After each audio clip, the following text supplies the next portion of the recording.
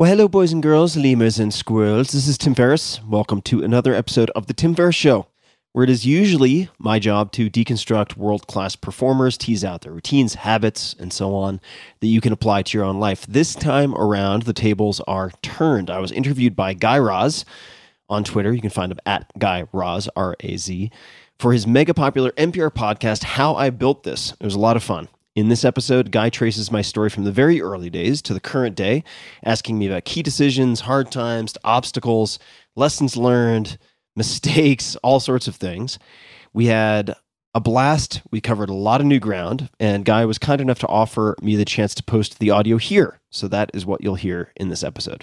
For more Guy, check out his podcasts, How I Built This, Wisdom from the Top, and The Rewind. He's also the co-creator of the acclaimed podcasts TED Radio Hour and Wow in the World, a children's program. And last but not least, happy holidays and a very happy new year to you and yours. Thanks so much for listening. This episode is brought to you by Athletic Greens. I get asked all the time what I would take if I could only take one supplement. The answer is invariably Athletic Greens. I view it as all-in-one nutritional insurance. I recommended it, in fact, in the 4-Hour Body. This is more than 10 years ago, and I did not get paid to do so.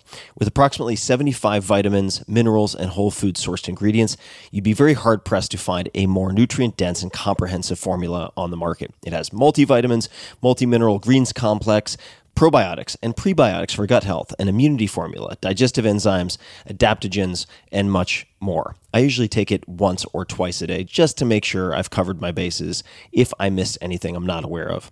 Of course, I focus on nutrient-dense meals to begin with. That's the basis. But Athletic Greens makes it easy to get a lot of nutrition when whole foods aren't readily available. From travel packets, I always have them in my bag when I'm zipping around. Right now, Athletic Greens is giving my audience a special offer on top of their all-in-one formula, which is a free vitamin D supplement and 5 free travel packs with your first subscription purchase. Many of us are deficient in vitamin D. I've found that true for myself, which is usually produced in our bodies from sun exposure. So adding a vitamin D supplement to your daily routine is a great option for additional immune support. Support your immunity, gut health, and energy by visiting athleticgreens.com/Tim. You'll receive up to a year's supply of vitamin D and 5 free travel packs with your subscription. Again, that's athleticgreens.com/Tim.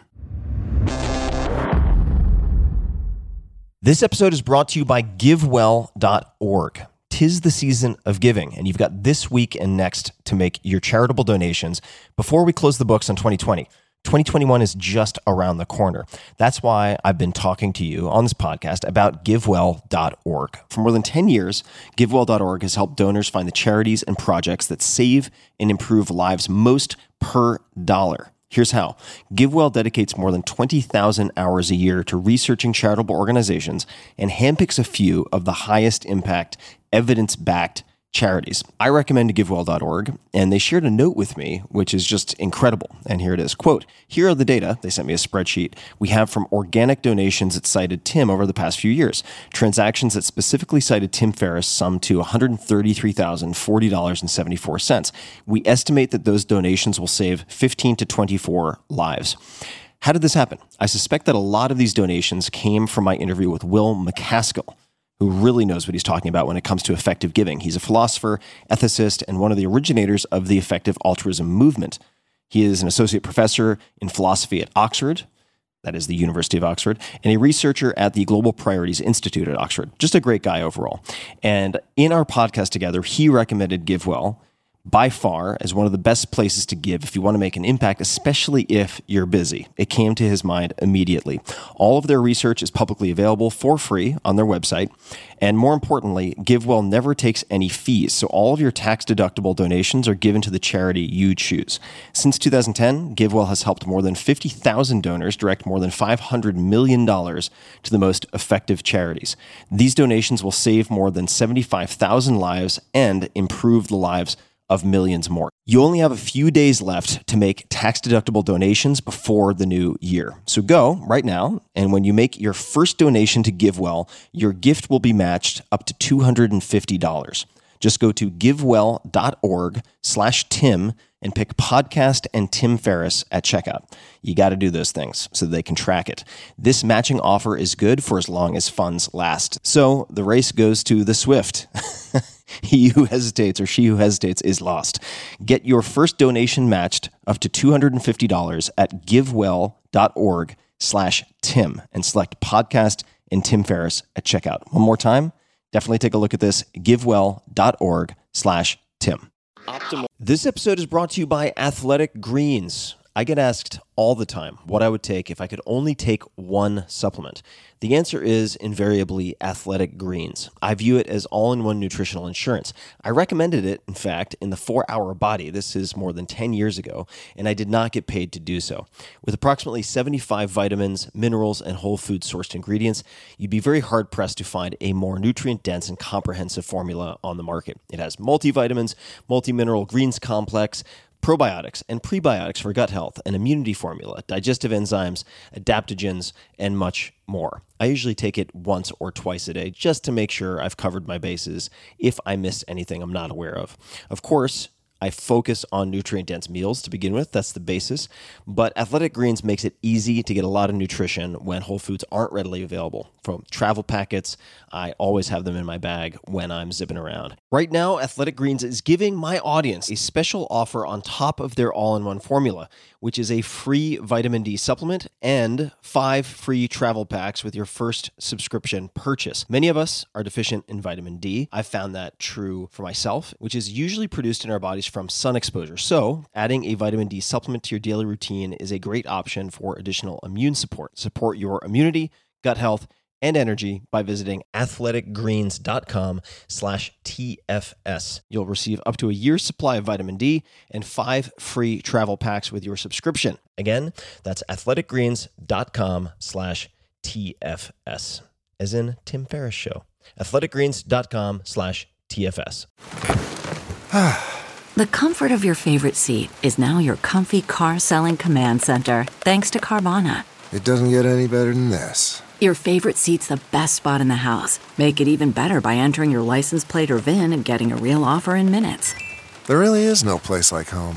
And speaking of home, Carvana will pick up your car from yours after you finalize your offer. Visit Carvana.com or download the app and sell your car from your comfy place. At this altitude, I can run flat out for a half mile before my hands start shaking. Can I answer your personal question? Now would seem an appropriate time. What if I did the opposite? I'm a cybernetic organism, living tissue over a metal endoskeleton. Ferriss Show.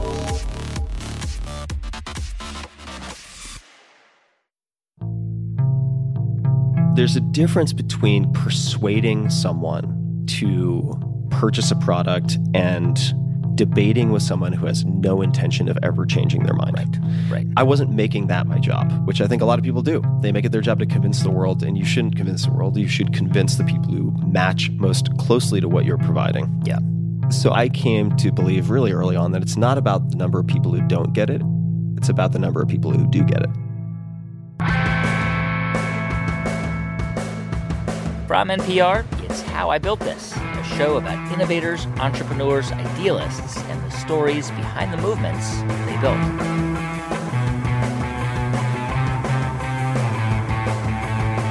I'm Guy Raz, and on today's show, how Tim Ferriss, as an entrepreneur, author, investor, and podcaster, turned himself into a multi-million-dollar brand.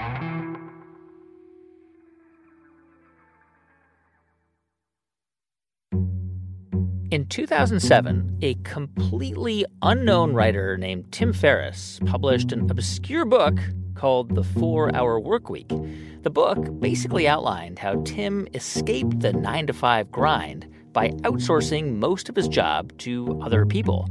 The small number of influential critics who even noticed the book were not charitable. Wired magazine called it formulaic, and that was generous compared to other reviews. But none of that ever worried Tim Ferriss because he had a plan. he had spent nearly a year mapping out how he was going to get his book into the right hands and maybe turn it into a bestseller, with almost no marketing budget and no major push from the publisher. Now, think about this for a moment. There are more than 1 million books published each year. Fewer than 10 of those books sell more than 1 million copies. In fact, the average book sells just a few hundred copies. And yet Tim Ferriss, an unknown writer and entrepreneur who lived in a small apartment in San Jose, California, would go on to sell more than 2 million copies of The 4-Hour Workweek. That book sat on the New York Times bestseller list for 4 years. And although Tim was a small-time entrepreneur before the book came out, after its success, he turned his attention to building a business around his own brand. A brand that is really about Tim's own curiosities. Tim as a guinea pig. He spent the past 15 years trying to figure out how to master everything from starting and running a business, to foreign languages, to cooking, to bodybuilding, to Chinese kickboxing, to tango dancing, and much more. And he doesn't pursue these things as a gimmick. Tim methodically outlines his process. He collects copious data on himself. He analyzes it and uses it to get better and more efficient at whatever he tries. And he does all this because he believes that almost anyone who is reasonably motivated can master these things too. Since 2007, Tim's written 4 other books and has launched a podcast, all of which focus on self-improvement and learning from the highest performers on the planet. He's also become one of the most outspoken voices on the uses of certain hallucinogens to help treat depression and PTSD, which we'll hear about a little later. Anyway, Tim was born in the late 1970s, and he grew up in eastern Long Island. His dad was a real estate broker, and his mom was a physical therapist. And as a kid, Tim saw the contrast between his parents and neighbors who worked at the shops and farms around town and the wealthy people who came to the Hamptons for vacation. For me, it was normal. I didn't realize how strange that environment was. And I worked in restaurants growing up and got to see the best and the worst of Manhattanites. I mean, you'd see some great behavior. Remember Billy Joel used to tip like $20 for a cup of coffee, and that just blew my mind. That was just a display of generosity and wealth beyond my wildest imagination. And then you had, the Duchess of such and such who would show up and just cause a huge mess with a table of 15 people and then say, "I tip very well. Better luck next time," to the server and leave 0 tip. Wow. Right? I saw that too. Yeah. So I worked, one of my first jobs was at the Lobster Roll, where they filmed a lot of The Affair, this TV series. So that was one of my jobs, was a busboy at the Lobster Roll. I guess from you've talked about this before, but I guess you were born pretty premature, and so as a result of that, you were small when you were a kid and had a bunch of health issues. And what kind of health issues? I had severe allergies and respiratory issues. My left lung collapsed when I was born. So I had respiratory issues growing up and was, until I hit puberty, kind of one of the slowest, smallest kids in every grade. There was a lot of bullying up until 6th grade. I actually remember exactly when that stopped, but up until 6th grade. Because you were little? Because I was little. Yeah, I was tiny. So I spent a lot of time sitting on the step by the classroom reading instead of going out to recess, just because it was so tremendously unsafe for me to wander around the swing sets and stuff. It was like being let out into the prison yard. I remember that. What was it? What was the thing that kind of changed? Oh, that's easy. I remember the last day of 5th grade. I had this amazing teacher named Mrs. Talmadge, and I was sitting up in the front of the class.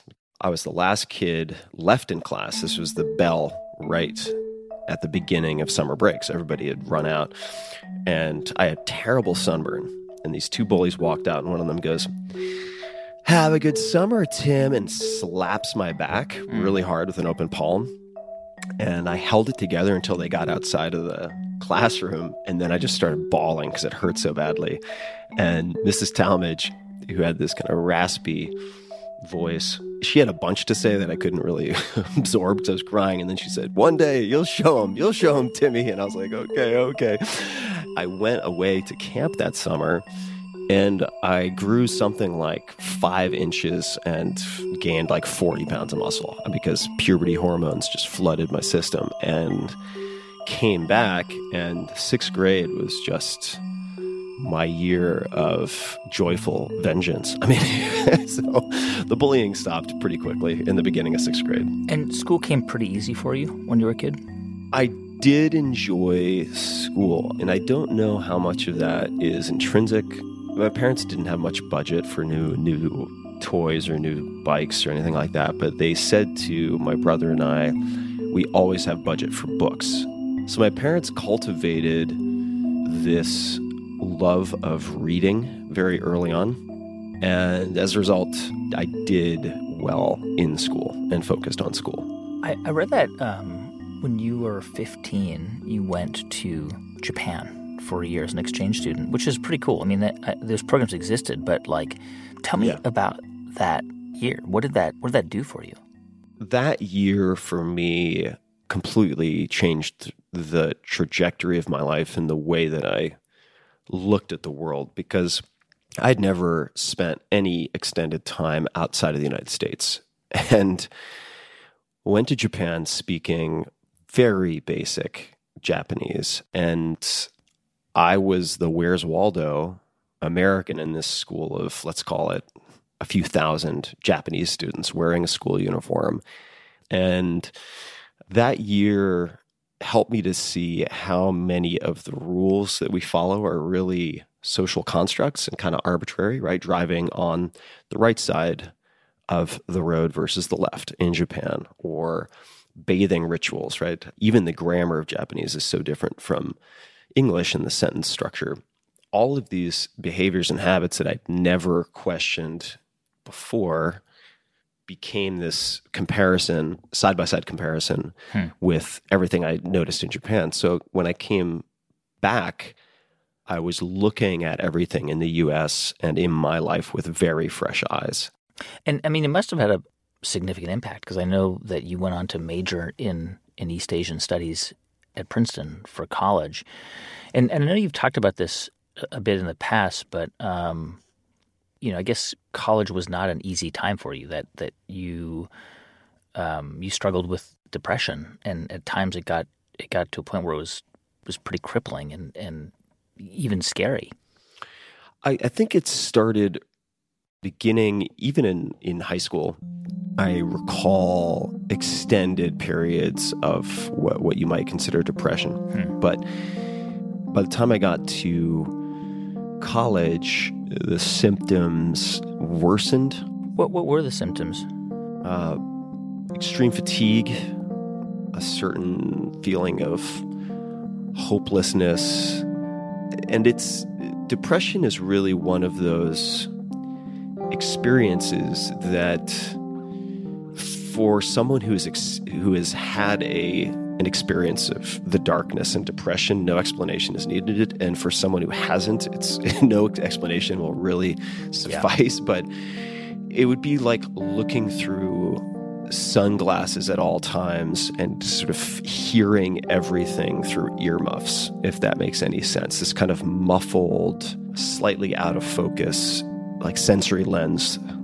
And I would say probably twice per year, I would have multiple weeks of this type of depressive episode. Did you ever go see therapists or psychologists when you were in high school or in college?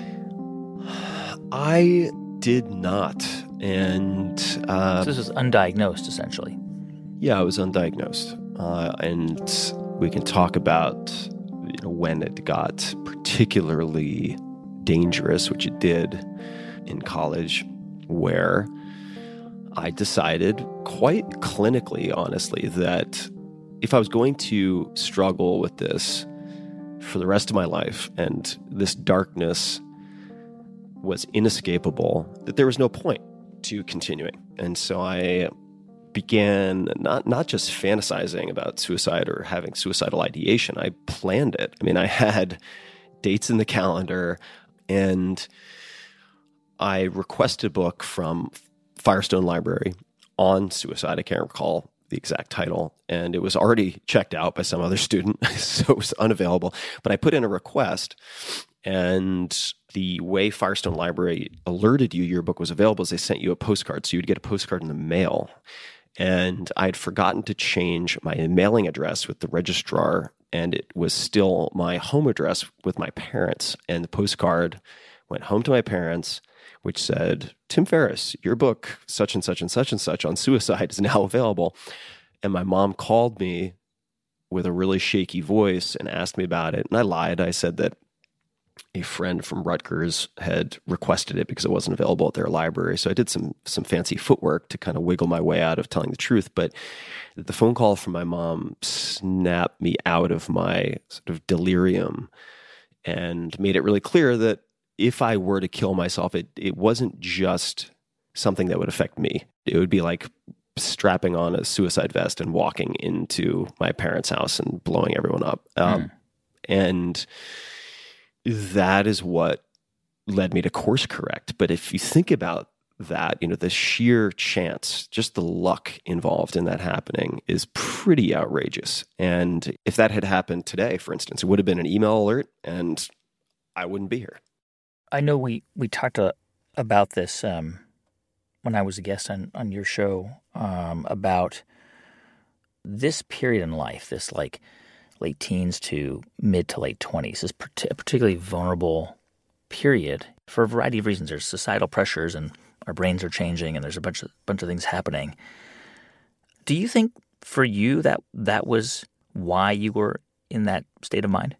Well, I think it was a combination of darkness, meaning seasonal depression, plus feeling everything has been building up prior to Princeton to getting into a school like Princeton. And now my parents, extended family have all helped me to attend this expensive school.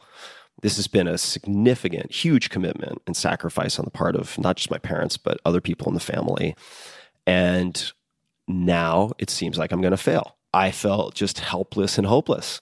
But let me add a note on the light side, which is I have not suffered an extended depressive episode in, let's see here, something like 6 to 8 years now. So I have found tools and approaches that really seem to mitigate a lot of this. And we're going to talk about some of those approaches a little later on. But obviously you were able to pull yourself out of depression at the time because, I mean, you did graduate college. You made it through. I made it through, dragging a leg behind me. I made it through. And you moved to San Francisco in 2000. This is sort of like right before the .com crash. Yeah. Did you move out there to get into that world? Is that what your ambition was? Yeah, I did. I had a tremendous Professor Ed Schau, Z-S-C-H-A-U, this amazing polymath, former competitive ice skater, taken a few companies public, was one of the first computer science professors, was a congressman for a term or two. I mean, the guy had done everything. And he taught a class in high-tech entrepreneurship. And I wrote my final project on a portfolio company of his called Trusan Networks, which was based in San Jose. And the CEO was scarcely older than some of the students in the class. I mean, he was, I want to say 23 at the time. Wow. Extremely charismatic, had spoken to the class. And this is a data storage company? It's a data storage company. Okay. I ended up pitching myself to this CEO. I looked back, I want to say it was something like 26 emails, and just got rejected. And the upshot was, he said, "You're just not going to stop bothering me until I give you a job. Is that what I should take away from this?" And I said, "Yep, that's about right." And he goes, "Okay, great. You're in sales. You can have a technical sales position." Right. And that's what I did. So that's how I got the job. Why did you want to work for this company? It sounds so boring. Data storage? Like, that's what you were, like, desperate to go work at after this, like... Yeah. Well, I'll tell you, it didn't have anything to do with the industry. Okay, I got you. What drove that interest, number one, that someone not much older than myself was running this. Number two, and I can't remember if it was Ed Shao or someone else who gave me this advice, but they said, look for a growing industry. It doesn't matter what it is. If it's growing quickly and you're able to join early, you are going to learn a tremendous amount as you watch companies grow. Which still applies today. That's great advice, by the way. Which still applies, Yes. right? So I was employee number 15 or 25, something like that, and was able to watch it grow to somewhere between 100 and 200. So you get there, you're working for True Sand Networks, a sexy data storage company. That's right. And what were you doing there? I was what would be considered outside sales. So we had inside sales, which was like boiler room, if you can imagine that. So inside sales is a bunch of people making phone calls, smiling and dialing to book meetings for people like me. And then I was outside sales. So I would team up with my engineer and we would go out to try to close deals. And I was pretty good at it. But you didn't actually last that long there. You lasted like a year, right, before you were let go. Well, yeah, I mean, I lasted a year, but almost everyone at the company lasted about a year. They started letting go entire divisions. So they let go of... They were part of the dot-com crash? Oh, yeah, absolutely. So there were just large swaths of the office that would disappear from week to week towards the end and kind of saw the writing on the wall. So I started thinking of plan B options and what I might want to do next well before I was let go, but somewhere between a year to a year and a half after joining that company.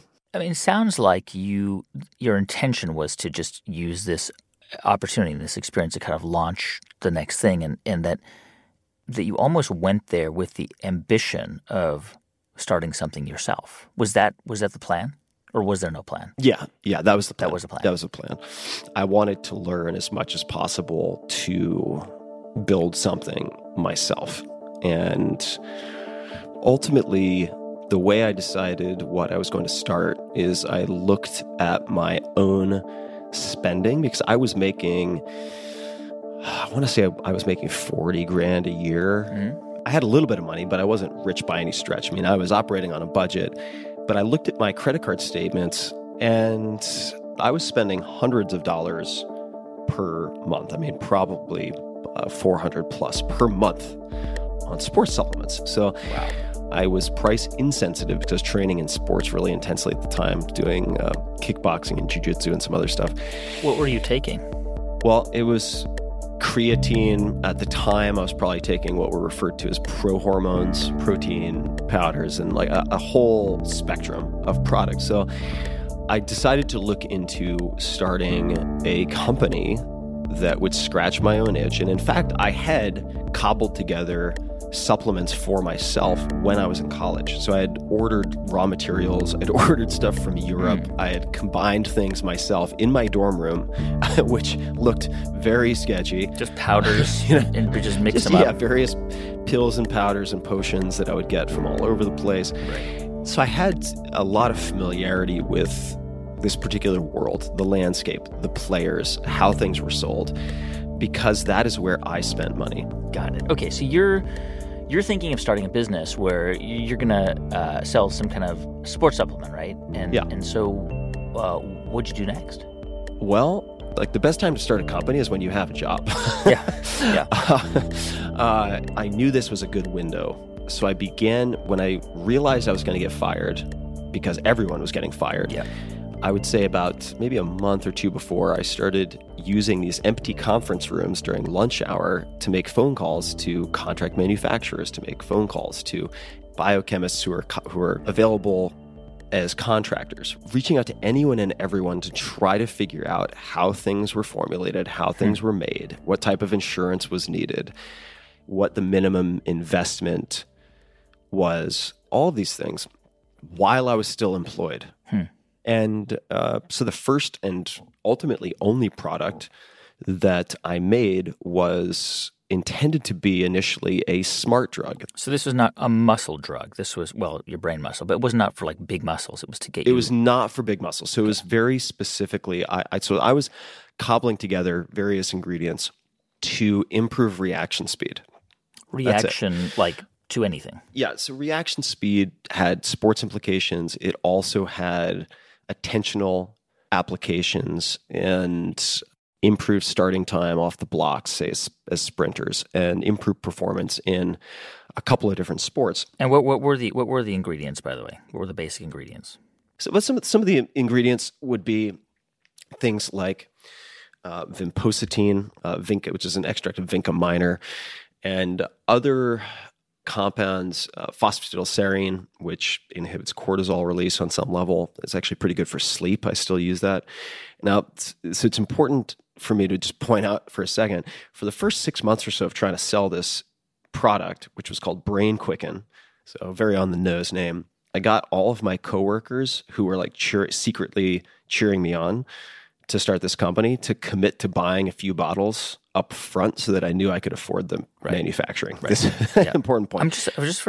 I'm just imagining myself as your friend or colleague at that time, and you're like, yeah, I'm working on this like brain stimulant that's going to improve reaction time, and I'm experimenting with this and Vitaprene and cortisol, this and that. I would be like, Tim, keep that like away from me. Like, you're nuts. You're just putting this stuff in your body. Like, you're just testing this on your body. Like, I mean, I would be terrified to take this stuff. Why would anybody want to? Why would anybody commit to buying a bottle of this stuff? Like, what kind of peace of mind could you give them? Yeah, that's a very fair question. Yes, fair question. It's super fair, right? Like you just imagine me like you're like a 24-year-old dumping powder all over dumping powder into a funnel in my bathroom next to the mirror. Right. So the peace of mind came from this gentleman. I wish I could remember his name. I found during one of my lunch hour conference call sessions, who was a biochemist who worked extensively with different brands trying to get into Trader Joe's. Right. And so he was the adult supervision in terms of formulation. So everything in the product was on what's called the GRAS list, GRAS, generally recognized as safe list. Okay. I was not playing it fast and loose with selection of ingredients nor sourcing of ingredients. And that was the peace of mind, because I was not going to be touching these products in terms of, I'm not packing capsules in my living room couch, right? You want to have good manufacturing practices and have this done by professionals. So, and this is really how a lot of brands are started, whether it's supplements, whether it's clothing, whether it's cosmetics, right? It's not the entrepreneurs sitting down and figuring out by themselves all the specs of what these products will look like. You have an entire industry set up to assist someone in arriving at what they would consider a good product. And just to clear, the plan was to try to make this and then try and pitch it to like Trader Joe's and GNC and put it on the shelves there. The plan was initially to do actually what a lot of direct-to-consumer brands do now as a playbook, to sell direct-to-consumer for better margins and to develop direct relationships with customers. And then the objective was to create enough consumer demand that people would ask at retail for this product, at which point then you sell at retail through wholesale accounts. I mean, you are, at this point, 23, 24, maybe close to 25. And you have no money. So what was your entry point into getting these contract manufacturers and this biochemist to even work with you? I mean, did anybody, did they not know your age? Did they not know, was it all over the phone? Like, where did you get the confidence? Like, were you just kind of putting on a deeper voice? Like, what are you doing to, you know what I mean? Like, what are you, how are you doing? How are you convincing them to work with you? This is like serious science. Yeah. You have to remember that my job was selling multi-million-dollar storage systems to CEOs and CTOs of sometimes major companies. I got really, really good at sales. Yeah. So I bought every book you can imagine on sales. I read every biography I could find on people considered to be good salespeople, like Richard Branson. I made a real study of it, and I kept meticulous logs of everything that worked and didn't work. Imagine an athlete recording every workout. I recorded what I did that worked when I was selling to CTOs and CEOs over the phone or in person. So I had scripts or openers that worked. I would keep track of times of day that worked. For instance, it turns out that almost all of my coworkers made calls between 9 to 5. Well, who else is working from 9 to 5? Every gatekeeper to the CTO or CEO. And if you just came in an hour early and stayed an extra hour after work, your chances of getting the decision maker on the phone went up like 100-fold. So I made the bulk of my calls before the workday and after the workday. And so all of that I used exactly to a T to get a hold of, for instance, the president of this one contract manufacturing company. I called after hours. I called at like 7 p.m. Yeah. And he picked up. But getting them on the phone is one thing. Yeah. Convincing them to take you on as a client is quite something Yes, else. And I yes. couldn't afford their minimum orders. So I had to pull on the heartstrings a little bit and say, I know there are a million reasons why you should say no to me, but I'm sure when you were coming up, at some point, someone gave you a chance and opened the door, gave you an opportunity to prove yourself, and that made all the difference. I'm just asking for one chance. Like the downside risk to you is this, this, and this. It's very minimal, but if this works, like I'm going to be a client of yours for years and I will use you exclusively, which, by the way, is exactly what happened. And I did make good on that. I mean, it's interesting because at that time in your life, this is like 2004. So I'm a couple years older than you, but around that time I was a foreign correspondent. And I lived in a world of journalism, so there's a lot of skepticism. Like your natural response to something is you approach it with skepticism. And so I would have been mortified to do something like this because I would have thought, God, people are going to question me and ask me about my expertise, and they're going to want to know how I know how to do this, and I'm just, I'm not a scientist. Like, did any part of you have self-doubt? I didn't have a whole lot of self-doubt about the product just because I had effectively compiled the same motley assortment of ingredients and taken them myself as a competitive athlete in college. So I didn't have a whole lot of doubts about that. Did I have doubts about the company doing well? Oh yeah, absolutely. I mean, I was always very good about cash flow. I never took outside funding. It was all bootstrapped, but the feedback loop was really long. I was doing most of my advertising through magazines. And I mean, you're committing to the advertising. I mean, sometimes like a month before printing, then it's printed, then it goes out, then you sort of wait for people to buy this magazine until you think you've reached the tail end, and then you look at your results. It's very slow, particularly compared to what you can do now online. So you were advertising in a lot of like fitness magazines because you realized that that's really where you've got to kind of target your product. And what was the value proposition? Mm-hmm. What did it promise to do? The value prop was improving reaction speed and power output. So I advertised in Black Belt Magazine. I advertised in Powerlifting USA. There were a handful of niche publications I worked with on a really consistent basis.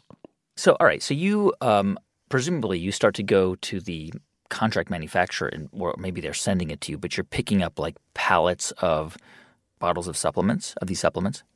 Yeah, initially I was doing a lot myself. Yep. Later, we had warehouses and call centers and the whole 9 yards. But in the beginning, I would pack and mail out these products, which were sealed. Yeah. So I wasn't messing with the contents of any of these bottles, but I would pack them up and ship them out priority mail. So you would get like an email, or somebody would order them through the website. And this is pre-Shopify. It was super janky. Yeah, it was janky. Really janky in the beginning. Mm-hmm. So you would go in and see like somebody, you have mail, and somebody would have ordered 2 bottles, and then you would get them and pack them into like a puffy envelope and then put a label on it and send it out yourself. That's what you did at the beginning. That's what I did. I remember the day I knew things had to be outsourced when I had a larger than normal day and I had all these boxes that I needed to get to the post office and my car wasn't working. So I put them all in a garbage bag, like a huge, hefty garbage bag, and got on my motorcycle and rode to the post office with this gigantic Santa Claus-sized sack hanging off of one of the handlebars and almost killed myself. And I was like, okay, that's enough. We need to professionalize this outfit a little bit.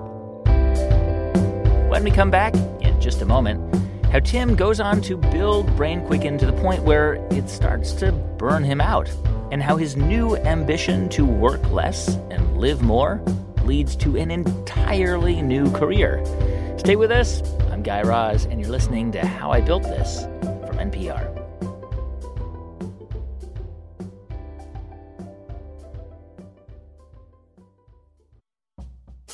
Hey, welcome back to How I Built This from NPR.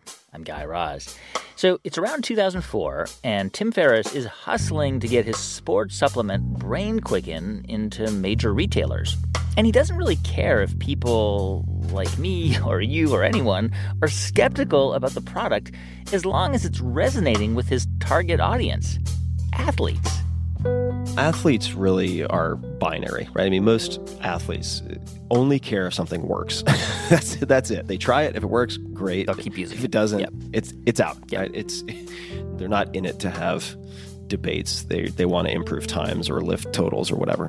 But honestly, I concluded pretty early, and this translated to a lot of things later too, that there's a difference between persuading someone to purchase a product and debating with someone who has no intention of ever changing their mind.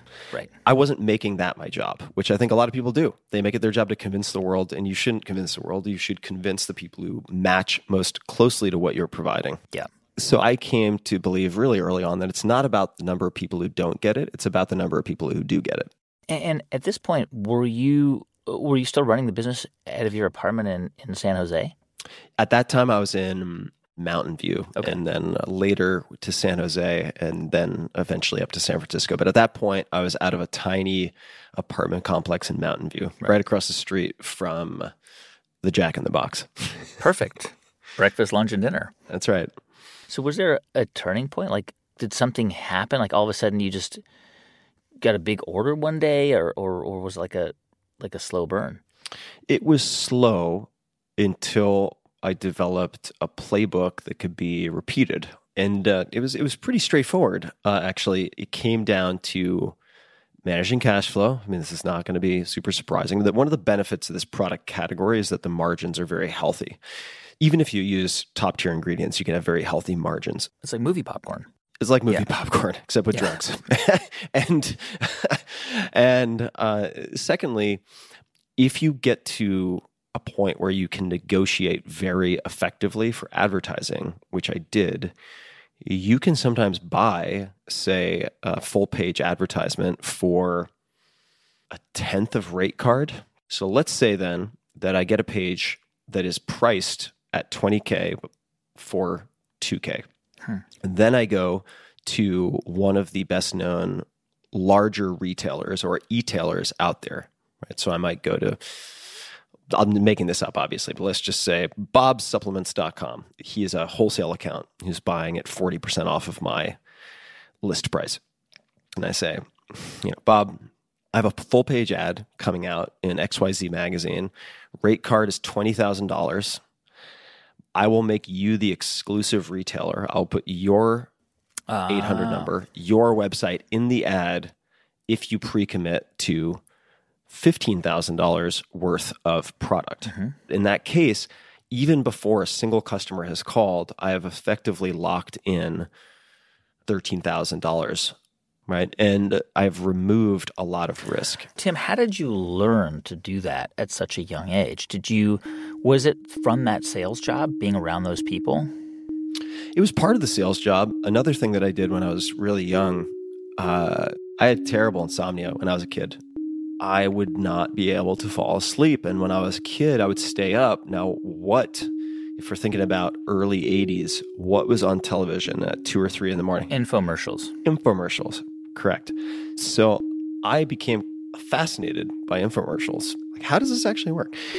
And even in high school and college, I would sometimes order products from infomercials or call their numbers to see what types of scripts they used. I had this fascination with systems and what worked and what didn't, which is pretty easy to discern. Like if somebody advertises all the time for months or years on end, something is working. They have to pay for those ads in some fashion. And I started putting together what is sometimes called a swipe file. Swipe meaning steal. Anytime I was persuaded to buy through an advertisement, through a phone call, through whatever it was, I would, say in the case of a magazine, tear the advertisement out, put it into a 3-ring binder, and collect everything that persuaded me to buy. And then I would study those ads and circle what I thought the salient points were that compelled me to buy. And I would also track everything that happened. So let's say I bought a product, I might buy 2 of them, and then return one to see what their return process looked like, to see what their refund process looked like. And so I collected all of these scripts.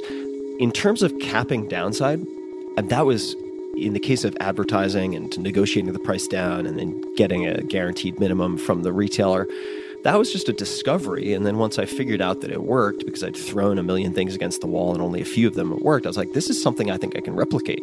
What's so interesting is that, like, taking, calling up these like infomercial call numbers and analyzing the script and taking out ads and circling them, that's not normal. Like most kids and teens, it's like that character on Homeland, like circling people and putting them on a pinboard. And I'm wondering if because I think it's obviously really smart, right? You started to recognize patterns and you were studying different approaches that would then serve you well later. But I can't imagine you were thinking, one day I am going to be doing something like this, so I will need to know how to do this now. It sounds to me like you were just really interested in it. You were just like, how does this work? I think the drive to replicate it and the interest in doing it myself actually came up really early. When I was a kid suffering from insomnia, I wasn't thinking that. I was just watching these things because they were on. But later, because my family didn't have much money, right? Like money was the thing. It was a point of contention. It was sometimes a point of stress. It was not really a whole lot of conflict, but it was a concern, right? This was a subject that came up a fair amount. And I think in my mind, if you have money, all these issues and problems you might have in life for yourself or for your family just go away. That was what I concluded. So the drive to make money came in early for me. Which makes sense. And I mean, because I'm sure you were passionate about the mission of Brain Quicken, or maybe you weren't, but ultimately it was a way for you to earn a living. Yeah, and passionate may not be the right word, but I believed in the product, and I would not have been able to do it had I been slinging God knows what. I don't think I would have had the endurance to keep going in that case. And at what point did you have to hire somebody to help you? Like a year in or less? I didn't do a whole lot of hiring. I had a virtual assistant. It was just me. And and were you still packing this stuff too? Or was the contract manufacturer dealing with the logistics? There was contract manufacturing that would get shipped to a fulfillment center, which was coordinated with call centers. And these people were all independent contractors. But I was still a bottleneck for a lot of decisions, right? I mean, I would get calls from the fulfillment center. They're like, hey, this Olympic athlete needs this thing overnighted to Croatia. What should we do? Because there wasn't a policy in place for how to handle that. I got these daily questions that just suffocated me. So I would say early mid-2004 is when I broke, basically. I mean, that's when I kind of burned out. Because you were working all the time. I was working all the time. Oh, yeah. And my girlfriend at the time, who I thought I was going to get engaged to, et cetera, left. She broke up with me because I never saw her. I mean, I can't blame her in retrospect, but she gave me this Dear John plaque. It was basically one of these 3-sided photo holders from Target or someplace like that. And she had created this piece of artwork with like a photo of my head cut out. It was quite elaborate, and it said, business hours end at 5 p.m. Wow. Put that on my desk as a reminder, which she encouraged me to do as she exited stage left. And I was like, okay, well, what I'm doing isn't working. And you were doing pretty well, right? Like I think your business was doing like $40,000 in revenue a month at that point. Yeah, I was doing like 40 to, I would guess, 100, maybe even slightly more per month. Wow. So it was doing really well. I mean, you were making the salary of a partner at a law firm when you were 26, 27? Yeah, and I saw a path to grow that in multiples, keeping in mind that's one product. Yeah. The normal playbook would then have me create a whole line of products, which you can sell, guess what, to the same distributors, to the same retailers. But I was already a human bottleneck, so I was... Because it was just you. As far as full-time employees, yeah, it was just me. Were you selling the products at retailers now? I mean, mostly at retailers rather than direct-to-consumer? I don't remember the exact split, but it was at both. It was both direct-to-consumer and at e-tailers, which was becoming a real thing, and at retail, and internationally. So it was also being sold internationally at this point. Did you like the operational side of it, or was that the part that you didn't like? I would have to say I didn't like it, just because that would have been a contributing element of having no time. I mean, I had no time. Yeah. I was waking up super early to communicate with customers in Europe and so on. I would stay up extremely late to communicate with clients in other time zones. The only breaks I would take were like, can of beans in the morning, maybe lean cuisine for 45 seconds at lunch, and then thankfully some type of exercise for an hour and a half. Stop at Jack in the Box on the way back, take a shower, and then keep working. I mean, I just never stopped working. And when that relationship ended for me, it also just put into stark relief the fact that the objective isn't to have the money. The objective is whatever you trade the money for, whatever it represents to you. And I telescoped out a few years, and I'm like, what does this look like a year from now, 3 years from now, 5 years from now? And it just, everything gets worse. My health gets worse. My psychological well-being gets worse. So I need to change something. Yeah. But presumably you still wanted to make money. You still wanted the business to operate. So what kind of things did you put in place to allow you to do that? Well, there were some really simple things. For instance, that I sent out an email to my fulfillment center and said, from this point forward, in effect, please assume that if a problem can be fixed for less than $100, just go ahead and fix it, charge it to my account. That type of providing of guidelines for autonomous decision-making. And the fixes required a lot of hard thought, but the implementation of most of them was actually very, very simple. Firing a bunch of my high-maintenance customers, that was another thing. A handful of my 20 wholesale customers were producing like 90% of the negative emotions that I felt with my customers. But they were really lucrative. So I put up with a lot of nonsense and bad behavior, and basically sending a letter to those folks saying, here are the policies going forward. If these terms don't work for you and your company, we're happy to make a referral to another company who can blah, blah, blah, blah, blah.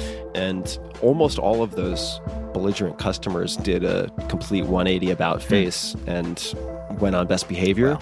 One or two cursed me out and I fired them. And just with that decision alone, the emotional experience that I had working completely changed. But what's really important is that I had arrived at a point where I'd committed to either untangling the mess and extricating myself as a bottleneck or shutting down the business. I had come to a point of acceptance and a willingness to do that if I couldn't figure it out. But I mean, you didn't shut down the business. I mean, you kind of got it to the point where you were able to travel, and then you ended up traveling for like the next 18 months or so, like starting in London and then to Ireland and Berlin and then Argentina. And was that your idea to kind of do like a total reset on the way you'd been living your life up to that point? Yeah, while I was traveling, so what I'd done up to that point is scheduled my entire life in 10 or 15 minute Outlook increments, right? Or calendar increments. And everything was extremely regimented. And when I landed in London, I wanted to do the opposite of what I had done up to that point. I went to an Irish pub and liked the music, and somebody said, if you really like this, you should go to Dublin. And I said, okay. And I got on a EasyJet flight or a Ryanair flight, landed in Dublin, and went to another pub, and they said, "What the hell are you doing in Dublin?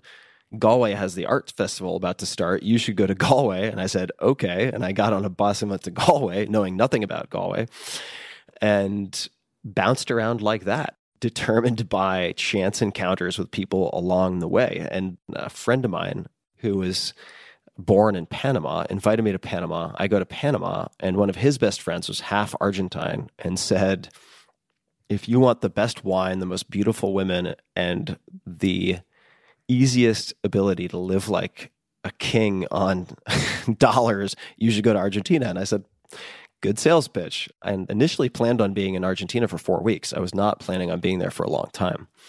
How long did you stay? 9 months. Wow. And you would go to these places and just without knowing anybody, and you would start out at a youth hostel, and that's how you would kind of start to meet people? And Yep. That's exactly what I did. And I would use activities to build friendships quickly.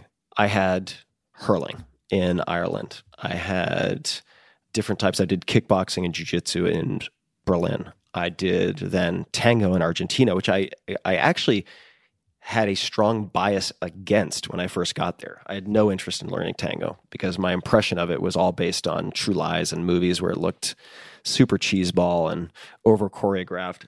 But it got so damn hot in Buenos Aires at one point, and I was waiting for a friend of mine to finish his Spanish class. So I walked into this tango music shop that had air conditioning, and this chain-smoking woman who was the owner got so pissed at me eventually because I was just loitering in there pretending to look at CDs and stuff that she's like, hey kid, if you're going to hang out here all day, you might as well pay me 10 pesos and take a tango class upstairs. And I was like, okay. And that was it for me. I realized, tango just consumed me from that point forward. I mean, you were just following your curiosity everywhere you went. Like you would just find something that was interesting, and then you would just kind of follow that. Yep, that's exactly what I did. But you were also like not just taking tango classes. Like you then eventually would compete in the Tango World Championships and got an entry in the Guinness Book of World Records for most consecutive tango spins. Like that's like taking it to a different level, like a competitive level. Is that where did that come from? It came from a few things. I wanted to get better at tango. And for me, learning skills has a blueprint. And there are certain approaches that just improve your rate of learning. So I collected video clips of myself dancing, of other instructors dancing, teaching certain techniques. And then each night I would take that footage and I would put them into different folders based on the type of technique. Then, based on the video, I would take notes in a tiny little notebook that I could fit in my back pocket, and I would try to use these techniques in the wild, which often backfired. Then I would take notes on what went wrong, and I mean, I practiced like 6 hours a day. I mean, I had to take days off because my feet would get bruised because the shoes are really, really thin. And I loved it. I really loved it. I mean, it sounds almost like I'm trying to think about this from like using an analogy as a journalist. I would have written a profile about you, right? And I would have done all of that work. I would have looked at videos. I would have studied you. I would have followed you. But it's almost like you did that about yourself. Like you told yourself the entire time that you were studying yourself. Yeah, I mean, the real question I was trying to answer and implement was, how do you observe yourself? Right? Because most of us are so wrapped up in our own experience that we can't really deconstruct what went well or what went wrong. No. And there are some really simple fixes to that. And I learned a lot of this through languages, honestly, including the fact that you're always going to have plateaus when you try to add more difficult skills. And then you'll have another inflection point, then a plateau, maybe a dip, and then an inflection point. So that became something I expected rather than something that discouraged me. In the case of sports, use a video camera. It seems so obvious, but like how many people have taken tennis lessons or fill in the blank lessons and have never seen video of themselves? Yeah. So there are some really basic approaches to increasing your ability to see yourself. So all right. so you're having this experience, and while you're overseas, you realize you can have a much richer, more fulfilling life without having to work on this all-consuming business all the time. And is this when you start to think you might write a book about this whole experience? The book was nowhere on my radar during the travel period, but I had taken notes along the way because I have always taken notes, and I ended up with this huge stack of material. So I, at one point, emailed Jack Canfield, who was co-author or co-creator of Chicken Soup for the Soul, because I had gotten to know him by volunteering at nonprofits. And I reached out to him and I was like, Jack, here's what's going on. Do you think there's anything here to chew on? Should I even look into this? Hoping that he would just kind of snuff it out, if that makes any sense. I didn't really want to write a book, but it was on my mind. And when you wrote to Jack, you said, what? Like, I think I want to write a book about my experience or how to run a business. Like, what was the elevator pitch? Well, the pitch was I had mocked up a front and back cover, which I think is an excellent way to force some clarity on the book itself, right? So the elevator pitch was the back cover, and it really came down to creating more time, more wealth, and doing it through systems and working smarter instead of working harder. Right. That's what it came down to. And he introduced me to a couple of agents, and they all said no. And then one who had been a very successful editor, but was only newly an agent, had some follow-on conversations. And he thought it had legs, and so we pursued it just to see what the hell would happen, really. And it started to become exciting to me. But just to clarify, I mean, like, to make it quote-unquote sexy or interesting, you were going to include personal anecdotes of kind of your adventures overseas to illustrate how you could live a more fulfilling life and own your time. Yeah, to give concrete examples of what this looks like in the wild, because the abstract, high-level conceptual stuff is boring. Okay, so you had this book idea, and you start to shop it around to a bunch of different publishers. Mm-hmm. And what's their response when you sent the proposal around? The response was mostly, who the hell is this kid? No, emphatically. Saved a few of those. So the book was turned down somewhere between 26 and 29 times. It's turned down a lot. And my pitch got better, right? Like, if you think about how I took notes on phone calls, I took notes and video on Tango. I took notes and did postmortems on every meeting we had with every publisher. So we were able to tweak and iterate and refine the pitch by the time we got to Crown, who was the publisher. It was very polished, and they said yes and bought it at a very, very advantageous bargain basement price. But the upside, the royalties would go to you, but they got a good deal. And I was fine with that. I was fine, as they should, as they should. And the book was called The 4-Hour Workweek, right? That was what you called it. Yeah. And the main thesis of the book is, for those who haven't read it, essentially is that time is the most valuable thing you have. It's not having a lot of money. It's having time and the freedom to choose what to do with your time. Yeah, the thesis is time is a non-renewable resource. Money is renewable. You can always make more money later. Time, haven't figured that out just yet. And whether you want to work 4 hours a week or 10 or 80, there are certain principles and tactics you can use to dramatically increase your per hour output. And that was the book. And when it came time to actually launch the book, I mean, just like you'd done with Tango and Brain Quicken and so many other things, from what I understand, you basically made a systematic study of how you were going to launch it. Yeah. Right? Yeah. And once I'd shipped the final manuscript to the publisher, I sat down and made a study of book launches, and I interviewed best-selling authors. And one of the questions I asked was, what type of promotion or marketing delivered much better results than you expected and which delivered much worse results than you expected. And one of the patterns that was spotted at the time was that television was decreasing in importance, that blogs, these things called blogs, were dramatically increasing in importance and impact. So I decided to take all of the budget I had allocated for the book launch, almost all of it, and to go to in-person events to try to put myself in the path of bloggers of various types. I wanted to achieve a surround sound effect of sorts, at least that's what I call it, which is choosing 4 or 5 outlets that nearly every one of my target demo at the time consumed on a daily or weekly basis, TechMeme, TechCrunch, etc., Gizmodo, so that I would appear to be everywhere, even though in reality that was not the case.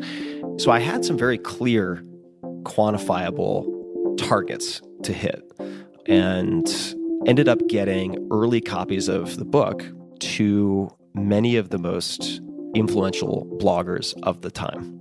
And a few of them ended up writing about it, which provided a toehold in the tech entrepreneurial community of Silicon Valley.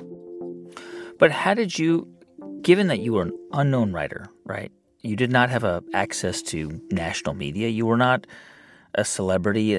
I mean, how were you going to convince these, or how did you even get these outlets to cover the book at all and to cover you? Well, it was a progression, right? So I think when people try to launch, oftentimes they think that the more customers I have, the more prospects, the better. So everyone's going to be my customer. Right.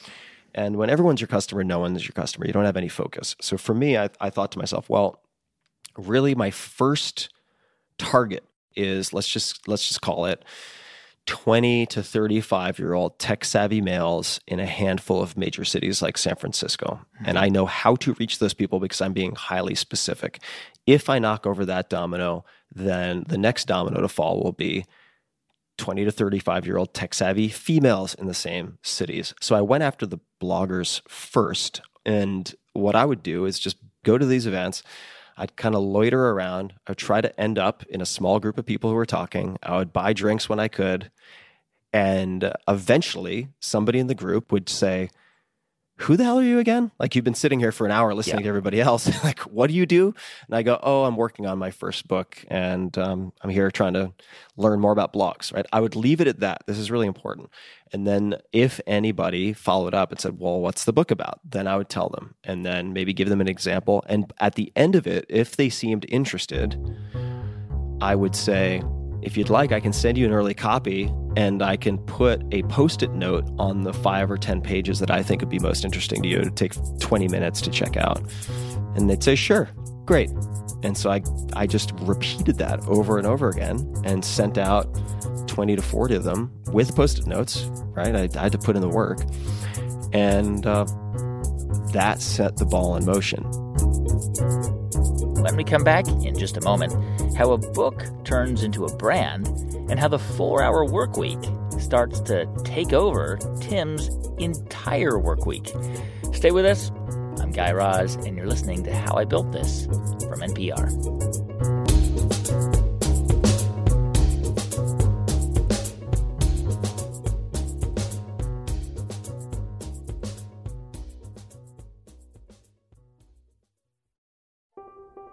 Welcome back to How I Built This from NPR. I'm Guy Raz. So it's 2007, and after a very carefully crafted marketing campaign, Tim's book, The 4-Hour Workweek, is launched into the world.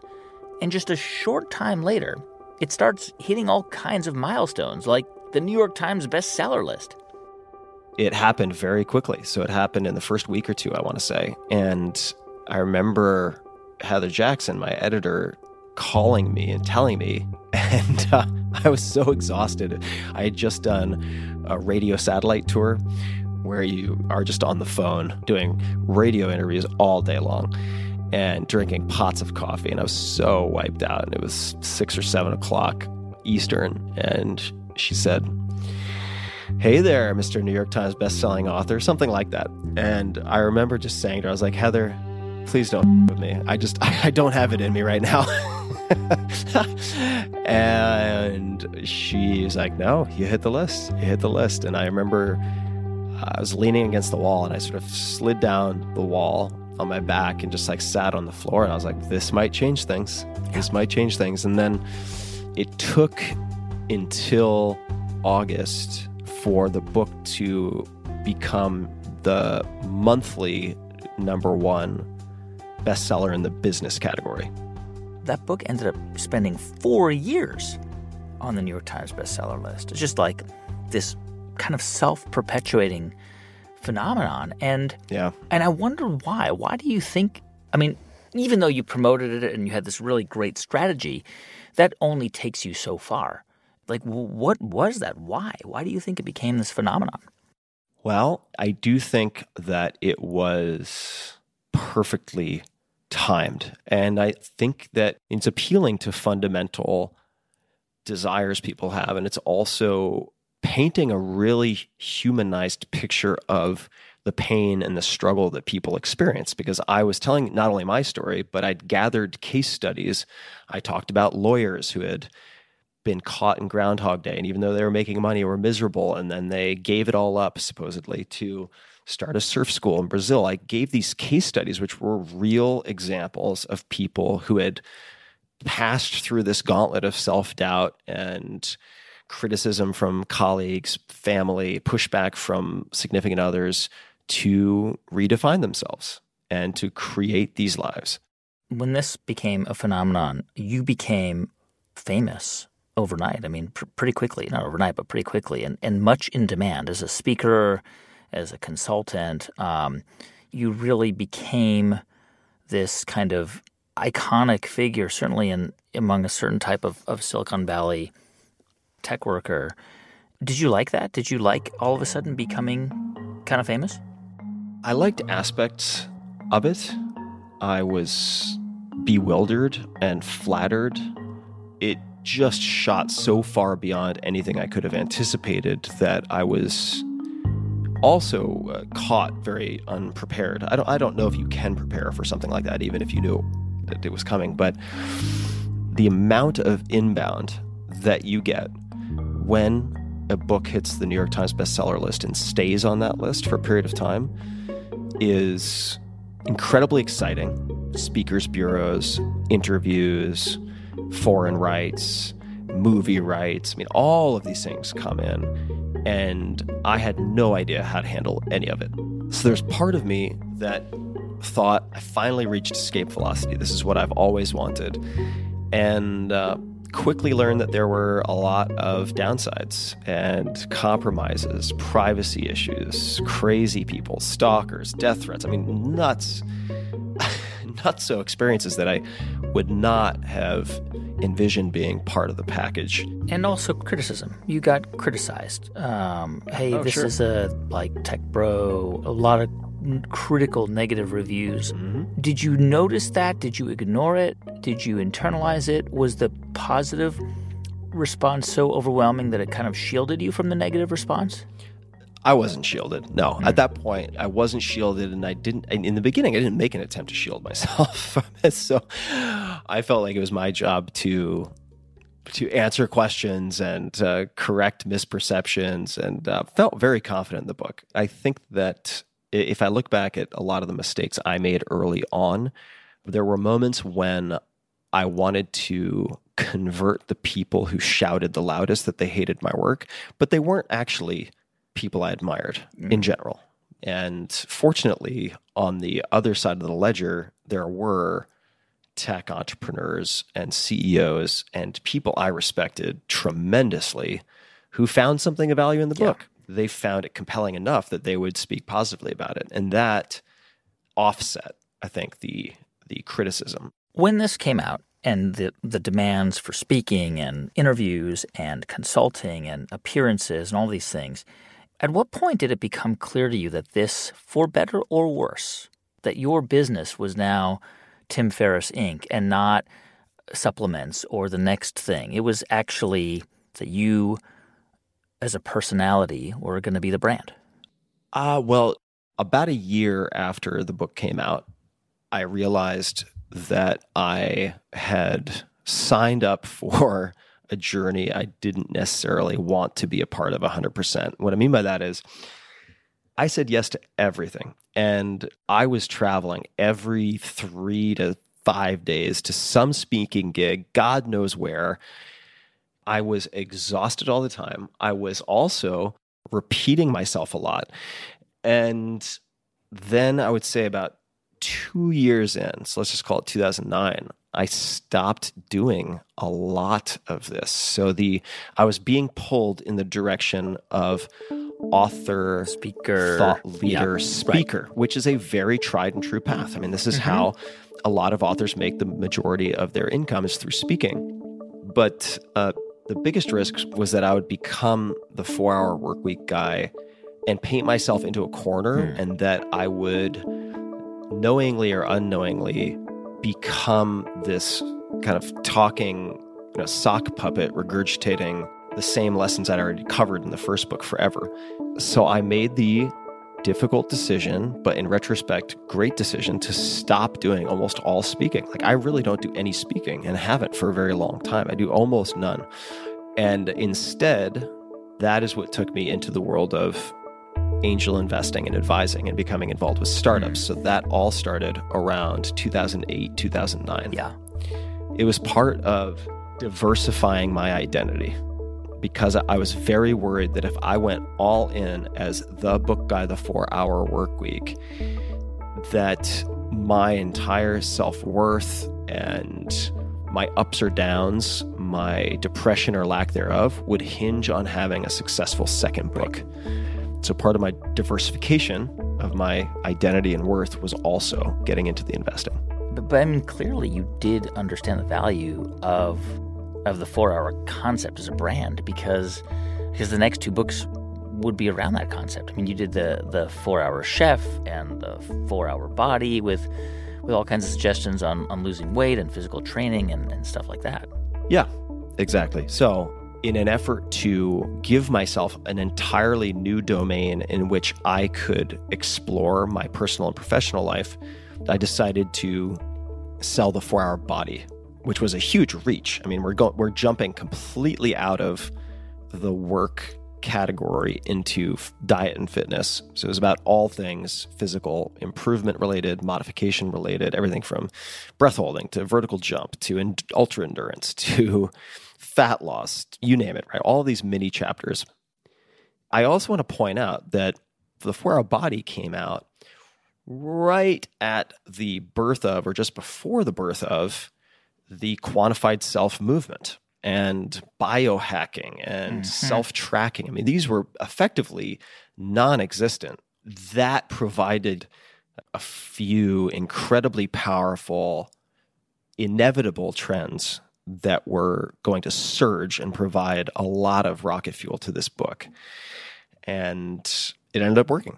And once it worked, it gave me creative license, and it also gave me credibility with publishers and others to do whatever the hell I wanted, as long as it had a focus on efficiency and effectiveness.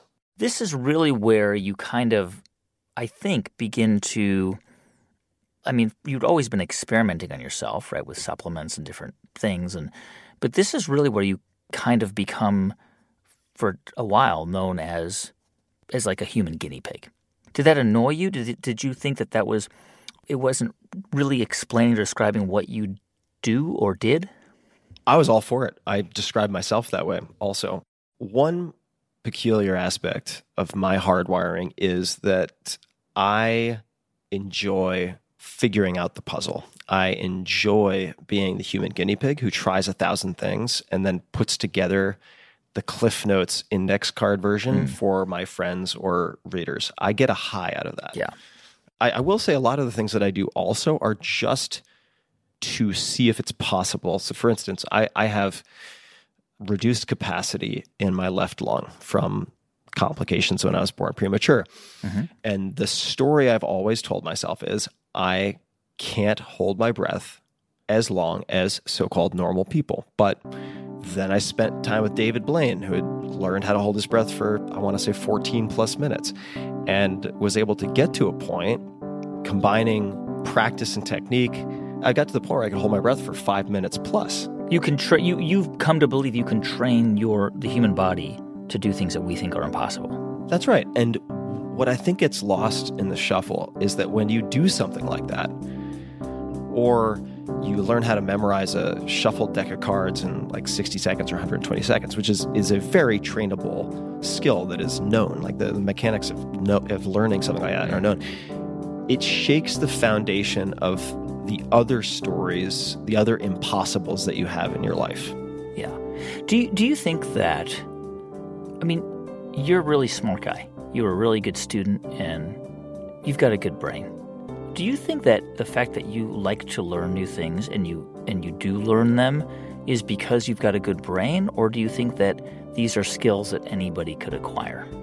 I think these are approaches to learning that almost anyone can use, assuming they don't have physical disabilities, right? I mean, even if you were blind or deaf, I have fans who use these techniques and just adapt them. So a good brain helps tremendously. But I have seen, I'll give you a real example, at a racetrack in Northern California, I saw a McLaren supercar get beaten around the track in a race by a driving instructor in a Miata. Okay, so there is, even in a field that you would assume is dependent entirely on horsepower and engineering of a superior vehicle, even in a discipline like that, skill can be, and technique can be, a real deciding factor. So I would say that in my experience, I do think almost anyone can apply these things in the same way that you don't need to understand how a microwave works to follow the quick start directions in the manual to use the microwave. Right. You don't have to be a neuroscientist to learn how to memorize a shuffled deck of cards. You just need a system, and those systems exist. So I'm a collector of and a tester of these systems. That's, at the end of the day, I think largely what I do. Well, I think it's really remarkable about your journey is that you did actually, like, you are really not known as the 4-hour guy anymore. Like, you are, and you've written other books since then, and they've been very successful, but really today you're most widely known as a podcaster. Yeah. And this is something you kind of just started as a whim in 2014. Yeah. The Tim Ferriss Show was really just started out as a fun project to improve my ability to ask questions, which I was going to use in writing books later anyway, if I wrote more books. The part of the process of writing books that I actually enjoy the most, which is talking to the experts. Yeah. All the hardest work comes after that. Yeah.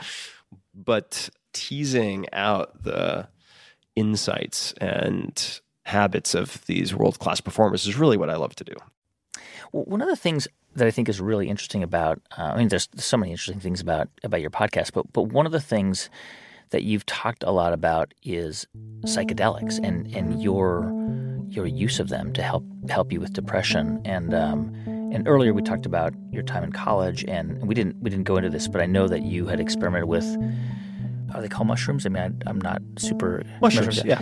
Yeah, we could just call them mushrooms. And did that kind of just continue for the rest of your life after that? Was it a kind of a regular thing, or was it on and off? Or it was on and then off, because it was, at the time, this is in college, and I think a fair number of people have had this experience, it was not supervised. Yeah. It was not methodical. I mean, it's like a bunch of college kids reaching into a Ziploc bag and grabbing God knows how much. Yeah. No scale involved.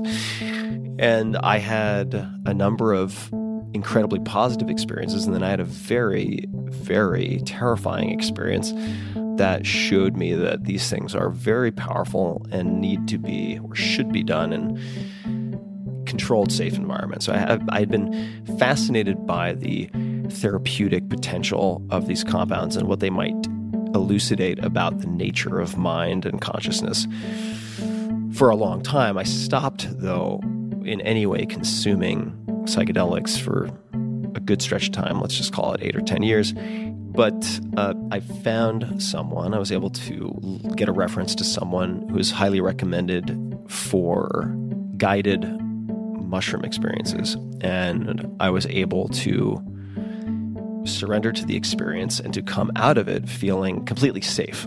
And that marked the beginning of a very, very deep study of these compounds, both experientially, but also from the research perspective. And it was around the same time that I became very heavily involved in supporting the scientific research in a number of different institutions. And look, for people who aren't familiar with it, and I admit, I mean, I'm not, I'm boring, like I'm a dad with 2 kids, but I've read enough about it to understand that actually there's a lot for us to learn, right? Yeah. So I will say just a few things to provide a little bit of context. So the first is that psilocybin, which is the psychoactive molecule, one of them certainly, within the mushrooms we've been talking about, so-called magic mushrooms, has been granted breakthrough therapy designation for the treatment of depression. And there are risks. If you have a family predisposition to schizophrenia, say, and you're taking these things in your 20s, it can trigger it. There are risks. Right. And so I should point out the legal side effects of these compounds are significant for most people listening, certainly in the United States. These are Schedule 1 and illegal to possess or use, and certainly to distribute in many, many places. So you need to be aware of that. So I don't recommend these loosely or in any cavalier way. I discourage people from psychedelics more than I encourage. I want to turn to something slightly different, and I may throw you for a little bit of a curveball, but you've talked about your parents' support. Clearly they were really important to you as a child, and clearly you have a good relationship with them. And I wonder, did you ever think that by this point in your life you would be a parent? No, I didn't. Thinking about kids was off the table for me up until very recently. And quite frankly, I felt up until a few years ago that I was too flawed to, in good faith, bring another life into this world. So I took it off the table. I should say first and foremost that for a long time, certainly with my close brush with suicide in college, I assumed I wouldn't make it past 30. And then there was a point where I assumed, I'm probably not going to make it past 40, whether it's these dangerous hobbies that I have or something else. Probably won't make it to 40, so I should really make this time count. And it's really only with the support of my girlfriend, who I love very dearly, that I've arrived at a point where I feel like that's a possibility. So I would like to have kids. And I think that I've taken that emergency brake off only because I have reached a certain level of self-acceptance and self-love, which are things I never would have taken seriously in my 20s or maybe even in my 30s. I mean, I viewed the idea of self-love as self-indulgent, a recipe for complacency. And I've certainly changed my mind. I think that if you don't love yourself completely, how are your kids going to learn to love themselves completely? So that's a project that I certainly don't impose on anyone else, but I take it very seriously for myself. Tell me, when you think about like all of the things that you've packed into your 43 years, that's a lot of stuff, and you've got several more chapters ahead of you. Including maybe fatherhood. How much of that, of what's happened to you, do you think is because of how hard you worked and how smart you are, and how much do you think is just because of luck? I wish I had enough self-awareness and perspective to give you 17%, 35%. And I'm sure you could X%, quantify it, Tim. You're pretty good with numbers. I could figure out how to quantify it, but I think there's a tendency among people who have some modicum of success when they're asked a question like that in public to say, oh, it's all luck. Or believe their own hype to the extent that they think it was all grit and determination and planning. I think it's got to be a mixture. I do think there are a handful of things I've done right. And the fact of the matter is I've gotten a lot wrong. Like I have made so many mistakes, and have brought myself to the brink of destruction. I mean, not just once, but multiple times, right? I mean, a lot of days I just like roll out of bed and I look like Eeyore, and then I like get up and somehow manage to like get to a basic level of consciousness by jumping into a cold pool and like eating a handful of walnuts. And then I like putz around and I'm not sure what to do for 3 hours. And then I spend the next 3 hours like beating the hell out of myself in my own head because I'm so unproductive, and on and on and on, right? That is the majority of my days look something like that. Despite that, I think that I am very good at thinking about bets and experiments that have limited downside, that have incredibly high upside if they work out. And I put those in a calendar and I try a lot of things. And for that reason, I would really hope that where I've ended up is not all luck, because there's nothing to be learned there, right? There's nothing to be learned. And I don't think it's all luck. I guess just to keep doing what I'm doing, I have to tell myself some version of that story, but I think it's true. I think it's true. That's Tim Ferriss, entrepreneur, author, investor, and host of the podcast, The Tim Ferriss Show. By the way, there are so many incredibly challenging things that Tim's tried over the years that we didn't even have time to get into them. Like, for example, he learned a form of Japanese horseback archery. He also worked as an MTV breakdancer in Taiwan. And in less than a week, Tim learned how to play drums well enough to perform the song Hot Blooded at a sold-out concert with the band Foreigner.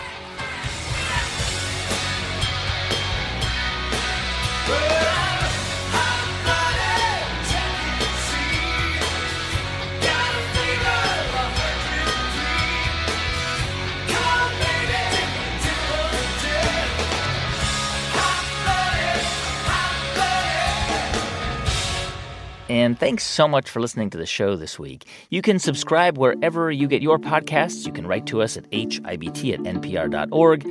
If you want to follow us on Twitter, we're at HowIBuiltThis or at Guy Raz. And on Instagram, we're at guy.raz.